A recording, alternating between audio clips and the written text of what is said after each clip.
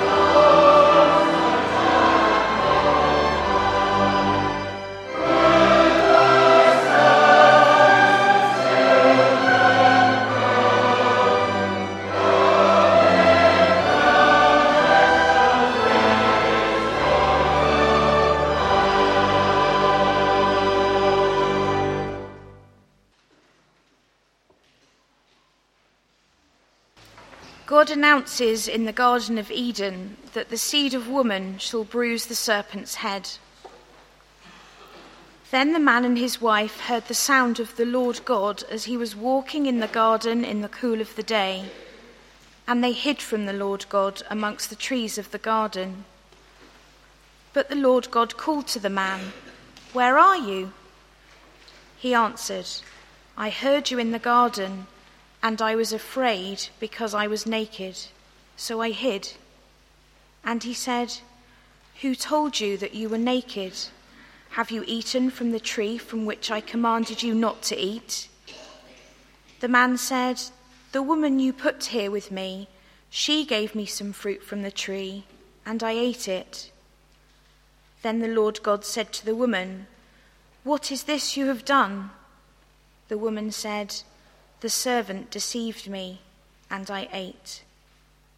So the Lord God said to the serpent, "Because you have done this, cursed are you above all the livestock and all the wild animals. You will crawl on your belly, and you will eat dust all the days of your life. And I will put enmity between you and the woman, and between your offspring and hers. He will crush your head, and you will strike his heel." This is the word of the Lord. Thanks be to God.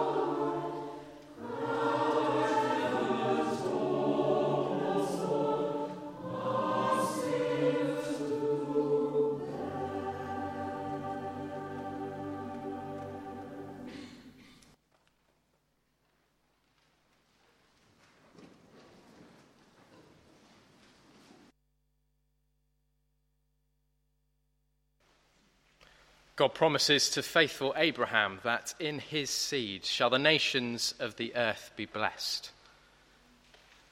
The angel of the Lord called to Abraham from heaven a second time and said, "I swear by myself, declares the Lord, that because you have done this and have not withheld your son, your only son, I will surely bless you and make your descendants as numerous as the stars in the sky and as the sand on the seashore. Your descendants will take possession of the cities of their enemies, and through your offspring, all nations on earth will be blessed, because you have obeyed me." This is the word of the Lord.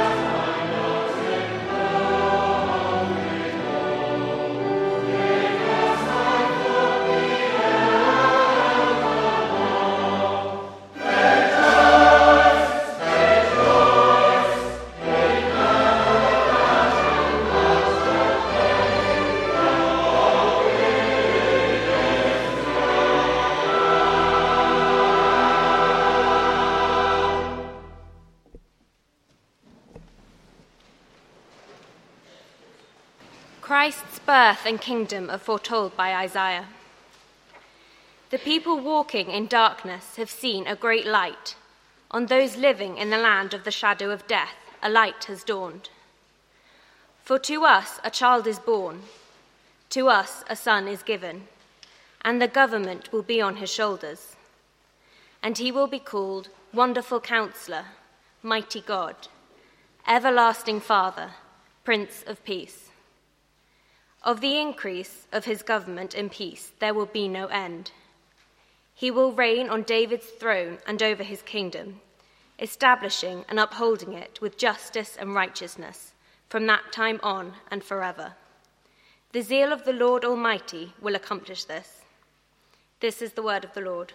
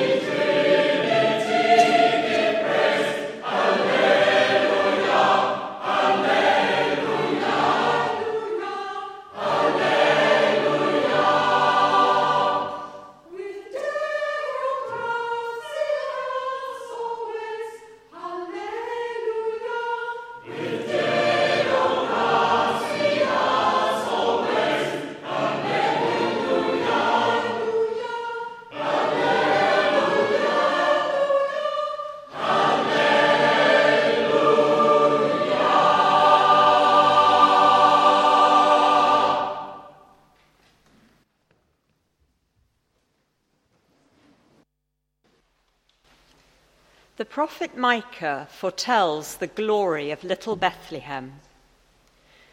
But you, Bethlehem Epaphra, though you're small among the clans of Judah, out of you will come for me one who will be ruler over Israel, whose origins are from of old, from ancient times.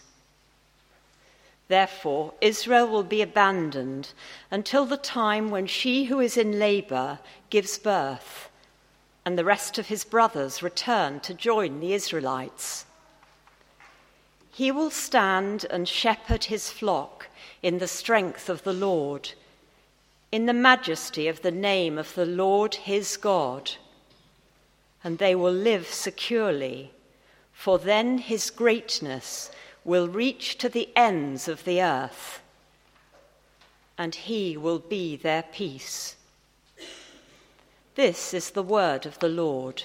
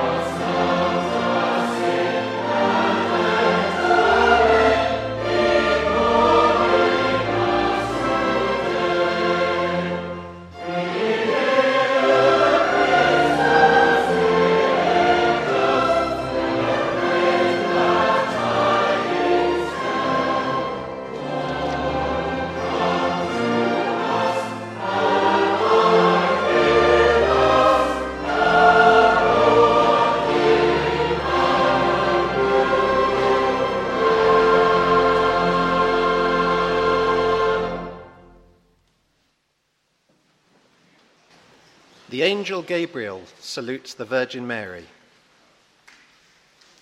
In the 6th month, God sent the angel Gabriel to Nazareth, a town in Galilee, to a virgin pledged to be married to a man named Joseph, a descendant of David. The virgin's name was Mary. The angel went to her and said, "Greetings, you who are highly favored. The Lord is with you." Mary was greatly troubled at his words and wondered what kind of greeting this might be. But the angel said to her, "Do not be afraid, Mary. You have found favor with God. You will be with child and give birth to a son, and you are to give him the name Jesus. He will be great and will be called the Son of the Most High. The Lord God will give him the throne of his father David, and he will reign over the house of Jacob forever. His kingdom will never end."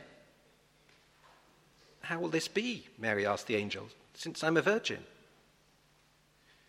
The angel answered, "The Holy Spirit will come upon you, and the power of the Most High will overshadow you. So the Holy One to be born will be called the Son of God. Even Elizabeth, your relative, is going to have a child in her old age, and she who was said to be barren is in her 6th month. For nothing is impossible with God." "I am the Lord's servant," Mary answered. "May it be to me as you have said." Then the angel left her. This is the word of the Lord.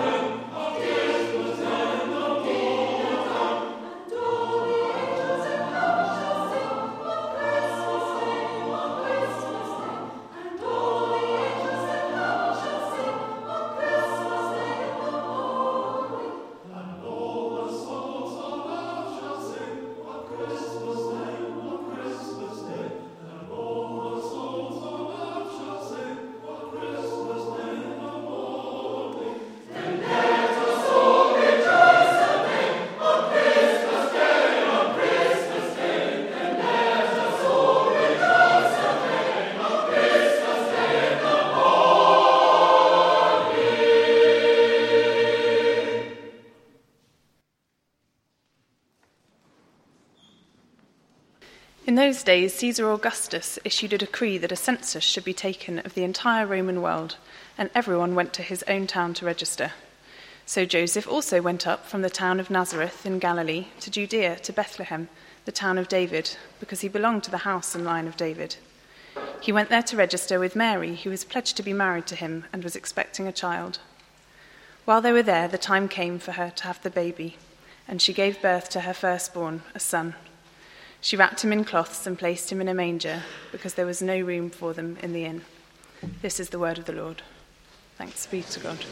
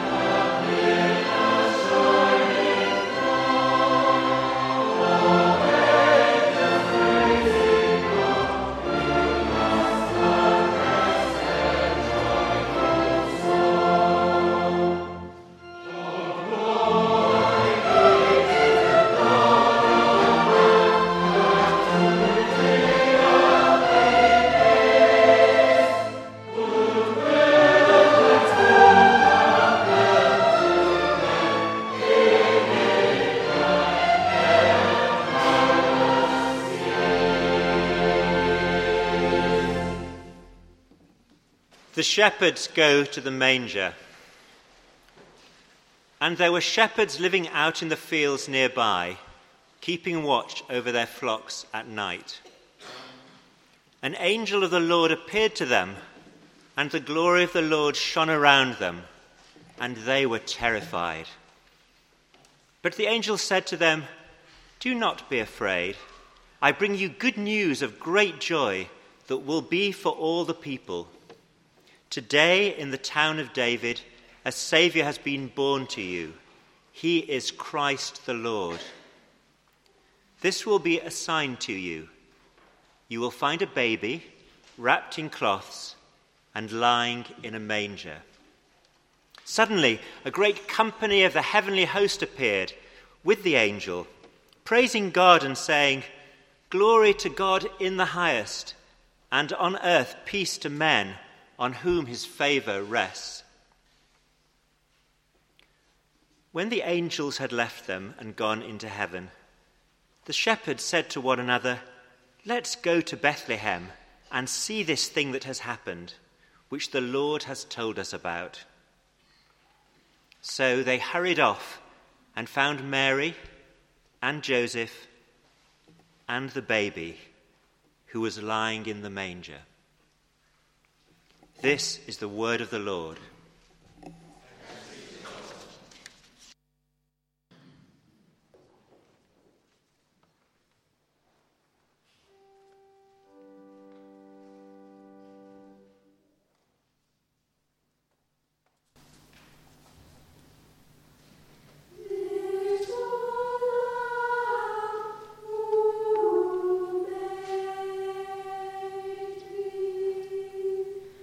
Dost thou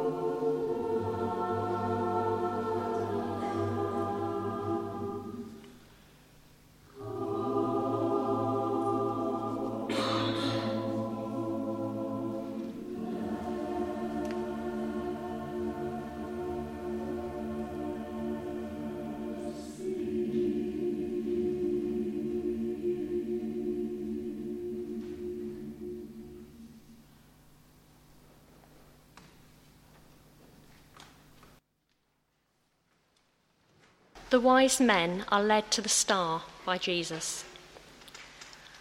After Jesus was born in Bethlehem in Judea during the time of King Herod, Magi from the east came to Jerusalem and asked, "Where is the one who has been born King of the Jews? We saw his star in the east and have come to worship him." When King Herod heard this, he was disturbed, and all Jerusalem with him. When he had called together all the people's chief priests and teachers of the law, he asked them where the Christ was to be born. "In Bethlehem, in Judea," they replied, "for this is what the prophet has written. But you, Bethlehem, in the land of Judah, are by no means least among the rulers of Judah, for out of you will come a ruler who will be the shepherd of my people Israel." Then Herod called the Magi secretly and found out from them the exact time the star had appeared.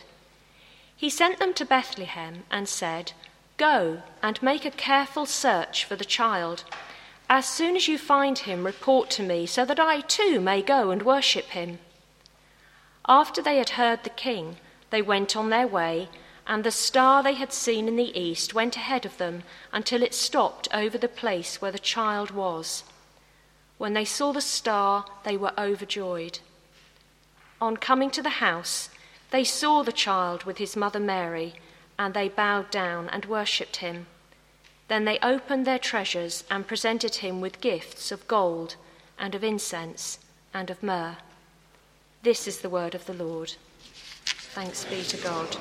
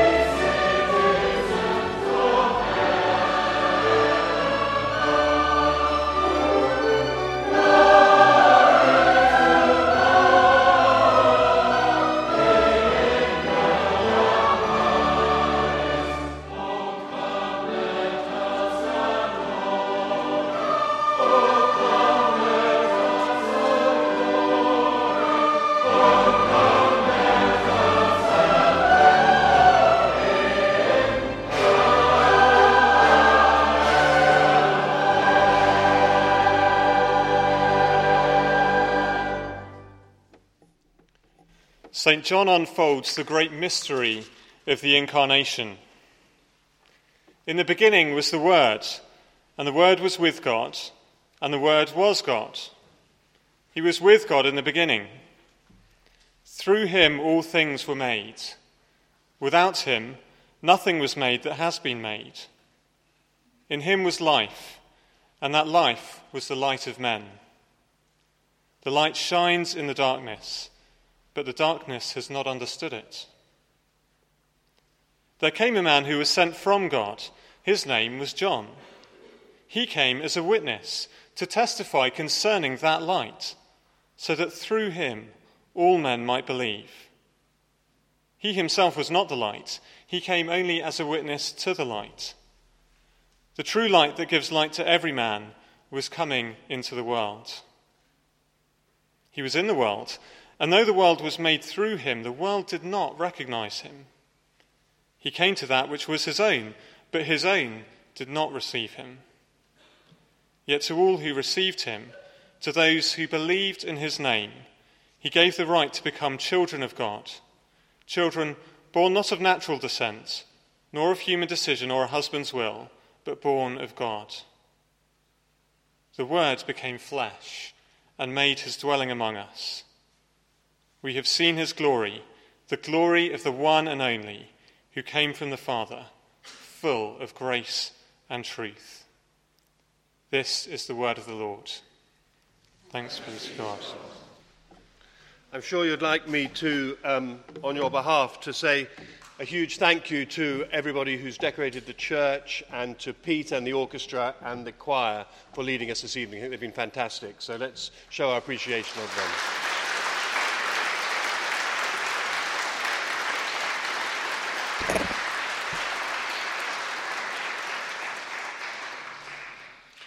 And let me add my warm welcome to you, to Pete's. It's lovely to have you here, especially, well, it's lovely to have all of you here, but if you're visiting us or being brought along by friends, let me especially welcome you. I perhaps should just give you a warning that if you've come by bike, when you go to retrieve your bike on the south side of the church, tread carefully, because it's a building site. More accurately there, what remains there are the very basic foundations of the temporary building which used to stand there. We called it Southside. It was in its time a useful building, being little more than a sophisticated sort of porter cabin.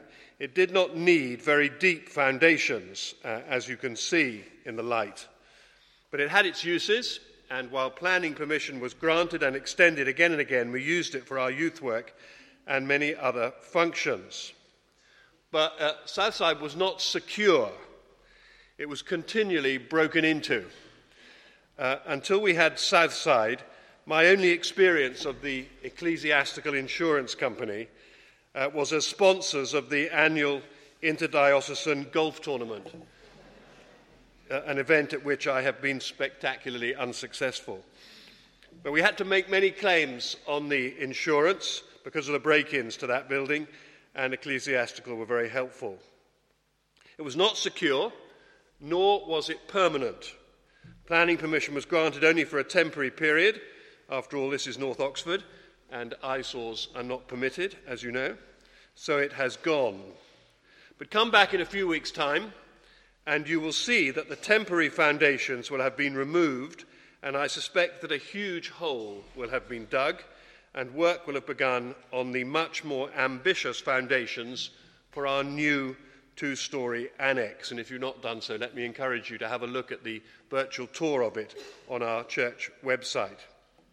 The new building, for which many have prayed earnestly, worked hard, and given generously, will, I trust, be both secure and permanent, insofar as anything is permanent. It will require proper foundations.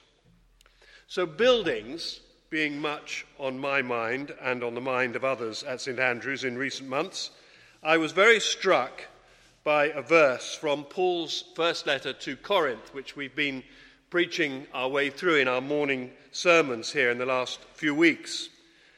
And in that first letter, Paul writes this. He says, "For no one can lay any foundation other than the one already laid, which is Jesus Christ.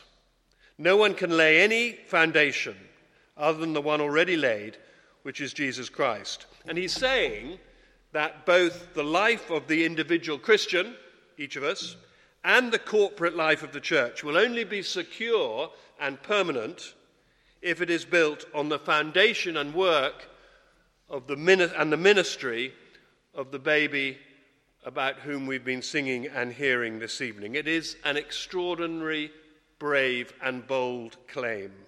No one can lay any foundation other than the one already laid, which is Jesus Christ. And it got me thinking, buildings and that quote, what are the foundations of our lives? What determines the values and principles by which we live? What shapes our worldview? See, our foundations could be our family background. We could believe that that kind of permanently defines us. After all, it gives us our name. So I happen to come from an old Dorset family, admittedly and rather sadly, the unlanded, impoverished vicaring side of that family. And if I go to preach more or less anywhere, I can be pretty much guarantee that after I have preached, however brilliantly I have preached, or not, as the case may be, some kindly old buffer will come up to me and say, "Now you must be one of the Dorset Wingfield Digbys." It happens thousands of times. If you're going to say that to me tonight, one person only managed it this evening so far. Or perhaps you're defined by your job, or the place you live, or your ethnicity, or your wealth. Perhaps you are defined by your interests or your gifts. If you are a musician, for instance, or an academic or a sports person, that might determine your worldview. As some of you know, I worked with the England cricket team for a while as their spiritual advisor. You may wonder what I'm doing in Oxford at the moment, but there you go. I discovered that professional sports people often allow their sport to define them. They are somewhat cosseted and cared for so that they perform, and can sometimes fall into the trap of knowing nothing really about life except their sport. Imagine if at this moment you were a member of the England cricket team or management, and this was the foundation of your life. Neither secure nor permanent, I suspect. In case you've just come from another planet or from America, we're currently losing horrendously to Australia at cricket. And cricket, by the way, is a game, not an insect. Our foundations determine our worldview. And many, I suggest, are neither secure nor permanent. Families can easily disintegrate, often by Boxing Day. Jobs are lost. People move home. Ethnicity means less and less, mercifully, in our global community, as Nelson Mandela has famously taught us. Success in the performing arts or sport is notoriously fickle, and I could go on. And we've come here this evening to sing carols and to hear again the most famous story that's ever been told. And I suppose that story can be kind of window dressing in our lives, little more than religious tinsel on the tree of our secular existence. But it can be the window through which we see everything, or to revert to my original idea, it can be the foundation. The story can be the foundation on which every other part of our lives is built. Why, though? Why should we Christians, how dare we Christians, so vehemently advocate Jesus? In this relativistic age, how dare we claim that Jesus is the only way to God? It makes us unpopular, unfashionable, but we continue to do it boldly here at St. Andrew's and in many other churches in our land. How dare we do that? Well, I want to leave you with two thoughts. If Jesus is the foundation of your life, then you are secure. If Jesus is the foundation of your life, you are secure. Our lives, The foundations on which we so often build them, of course, are notoriously insecure. Even great men and women are thrown from positions of seemingly unassailable security. Nigella riding high 1 minute. Even the Prime Minister and his son are glued to her cooking show, and then humbled and embarrassed in public in a courtroom. This week in our church, a family associated with our church, a 30-year-old member of that family, healthy, glowing young woman, struck down and died in a few months with a brain tumour. Marriages, seemingly stable and constant, suddenly broken apart as one member can stand the secret unhappiness no longer. So little is actually secure. But our lives in Jesus' hands are safe. The Lord is my shepherd, I shall not want. Even though I walk through the valley of the shadow of death, I will fear no evil. Total security because God has come to us, Emmanuel. Total security because these things happened. Jesus is real. He was born in a mucky stable of a single mother in a moment in history when a real tyrannical Caesar ruled Palestine. He was a refugee, homeless, then a little boy, then a teenager. He's not a myth. He's not like the tooth fairy. He really isn't. He's real. He knows about our insecurities, and he brings us what he called, as a wonderful biblical word for security, he brought us shalom, peace, total security. My peace I leave with you, he said. The reason we feel insecure, the reason we are not at peace, individually and globally, of course, is because both individually and globally, structurally, we have rebelled against God. We've terrorized his world. Look at the mess it's in. Now, Nelson Mandela was a terrorist. He argued, of course, that he only took up violence in defense because of the state violence against the banned ANC. But nevertheless, he was found guilty of terrorism, and he escaped death sentence only by a whisker, as we've all been reminded recently so powerfully on all the programs about him. But Nelson Mandela renounced violence as he studied and thought all through those long years in prison, so that when he emerged, as we all remember so vividly, I'm sure, 27 years after being thrown into prison, he preached not violence, which leads to insecurity and mayhem, but forgiveness and reconciliation. But Mandela, for all his greatness, and he was very great, of course, could only offer us an example, a model of forgiveness, which people may or may not follow. He could not forgive us. He could not forgive me my pride, my greed, my selfishness, my critical attitude to others. But Jesus can forgive me, and he can forgive you. Because the cradle in which the baby lay was replaced some 27 or so years later by a cross on which the necessary sacrifice hung. It is the cross, the place of forgiveness, that gives me security. That is why I can be secure. And I want us just to listen for a moment while Anita comes to read a poem by Lucy Shaw, which makes that point.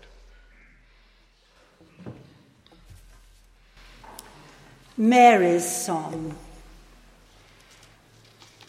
Blue homespun and the bend of my breast, keep warm this small, hot, naked star fallen to my arms. Rest, you who have had so far to come. Now nearness satisfies the body of God sweetly. Quiet he lies, whose vigour hurled a universe. He sleeps, whose eyelids have not closed before. His breath, so slight it seems no breath at all, once ruffled the dark deeps to sprout a world. Charmed by doves' voices, the whisper of straw, he dreams, hearing no music from his other spheres. Breath, mouth, ears, eyes, he is curtailed, who overflowed all skies, all years. Older than eternity, now he is new. Now native to earth as I am, nailed to my poor planet, caught that I might be free, blind in my womb to know my darkness ended, brought to this birth for me to be newborn, and for him to see me mended. I must see him torn. I must finish, but I said that if Jesus becomes the foundations of our lives, there would be two benefits, two thoughts to take home for Christmas. Because he has died for us, he offers us security. Because there is forgiveness, whatever has happened, there is forgiveness. Nothing can touch us. None of the terrible consequences of that rebellion can touch us. Not death, nor life, neither angel, nor demons, nor present, nor future, nor any powers, nor height, nor depth, nor anything else in all creation can ultimately affect the believer or separate us from the love of God, as Paul wrote so powerfully in Romans 8. We are secure because we're forgiven, but that is not all.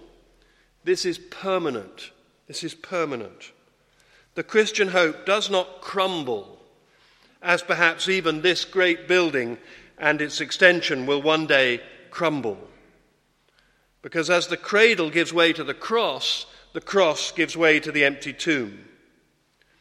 This little holy child of Bethlehem, the beginning of the story that we have remembered this evening, is and becomes our victorious trailblazer into eternity, who will return as king to claim his own. We need to be ready. Let's listen to some music.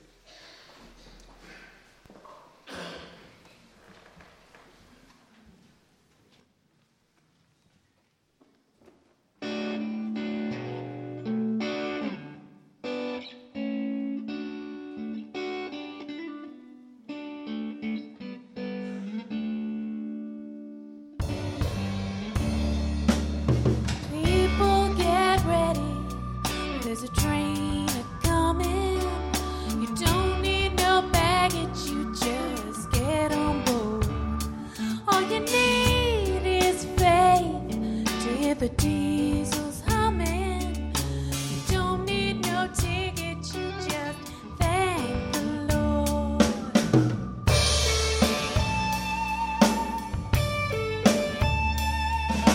People get ready, there's a train to Jordan, picking up passengers from coast to coast. Faith is the key, open the doors and boredom, but there's hope for all among the love the most, yeah.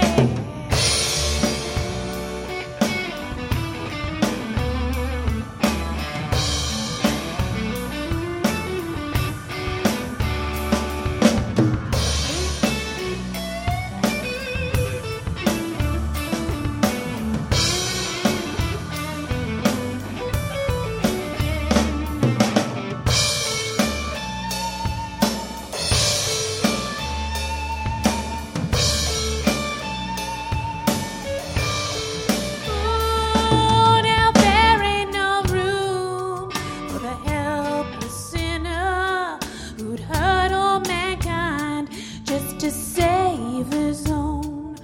Have pity on those whose chances grow thinner, 'cause there ain't no hiding from the kingdom's throne. Oh, people get ready, there's a train a-coming. You don't need no baggage, you just get on board. All you need is faith to hear those diesels humming. You don't need no ticket, you just thank the Lord.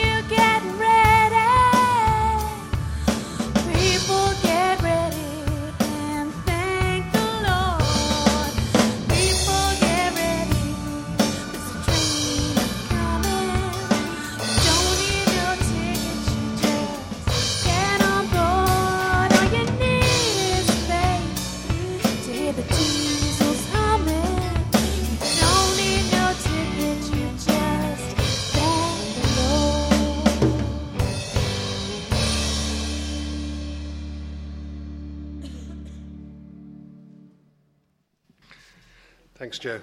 Let's pray. We thank you, Lord Jesus, that this wonderful story is really the beginning of our story and is a story into which we can enter. And as we remember it this evening and as we think through what it will mean for our lives, we pray for our world, the world that you came to save, a world torn apart by violence and war. And as we sit here and thank you that we can, in secure and peaceful, democratic, free Great Britain, we pray for brothers and sisters around the world who are persecuted for their faith. We pray for children who are homeless, children who are victims of war, so many parts of the world. We pray that peace might come. We pray for our own country. We thank you for the heritage that this story has given us. So many of the values and inheritance that we have as a nation come from adoption of this story. Respect for people, the value of human life, the inestimable privilege of being a human being which the Lord God of the universe came to share. These things have made our country what it is, and we pray for our nation. Lord Jesus, that you would call us back to yourself, call us back to respect for your ways, honouring your truth, proclaiming the values that have made us a great nation. We pray that you would have mercy on us as a nation. We pray for our church leaders, that you would give them courage to speak boldly for you. We pray for this great city of Oxford and the universities here. We thank you for the privilege of living in this beautiful, beautiful place. And we pray that once again the Lord would be the light of this city and our universities, and that your word would be honoured and this story would be heard and believed afresh. We pray for this parish in which we have been placed, for the schools and people amongst whom we live, that you would help us to serve them well in your name. And we pray for ourselves. We pray that you would help us to welcome this Lord Jesus into our lives, to welcome the story and the truth and the relationship. Perhaps just as I close, you can pray this prayer in your heart from a carol that we've sung this evening. O holy child of Bethlehem, descend to me, I pray. Cast out my sin and enter in. Be born in me today. Amen.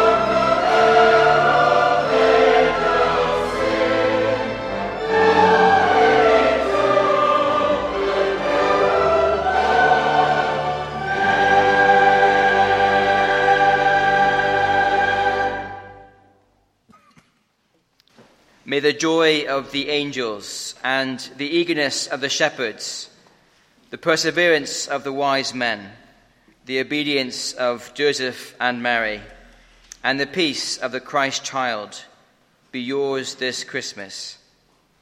And the blessing of God Almighty, Father, Son, and Holy Spirit, be among you now and remain with you always.